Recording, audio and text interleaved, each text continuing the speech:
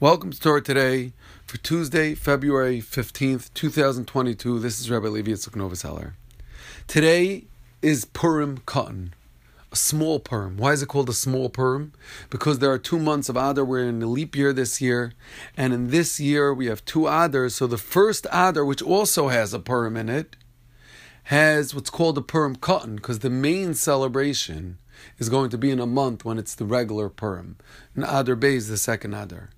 But the Gemara in Megillah tells us, Ein Bain, there is no difference between Adar Rishon and Adar Sheni except for specific laws. Matanas Levyonim, Mishloach Manas. We don't go and give the needy the money that we are obligated to give on Purim, on this Purim.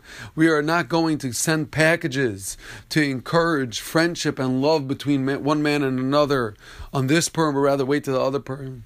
But the Gemara in Megillah is teaching us a valuable lesson. When it comes to the power of the day, when it comes to the spiritual lights that are sitting in this day waiting to be tapped into, that this Purim and the next Purim are completely equal. And we know that Achashverosh, when he told Esther, you can ask for anything, Ad Chatzia Malchus, up to half of the kingdom, and I'll give it to you. I'll grant you the wish. And we know that the Chazal say, Kol HaPoshe Yad Nosen Lo, anyone who stretches out his hand, he gives him. What does that mean? It's referring to Hashem. Hashem will give anyone who stretches out his hand. The power that we have in this day in prayer is awesome and unbelievable.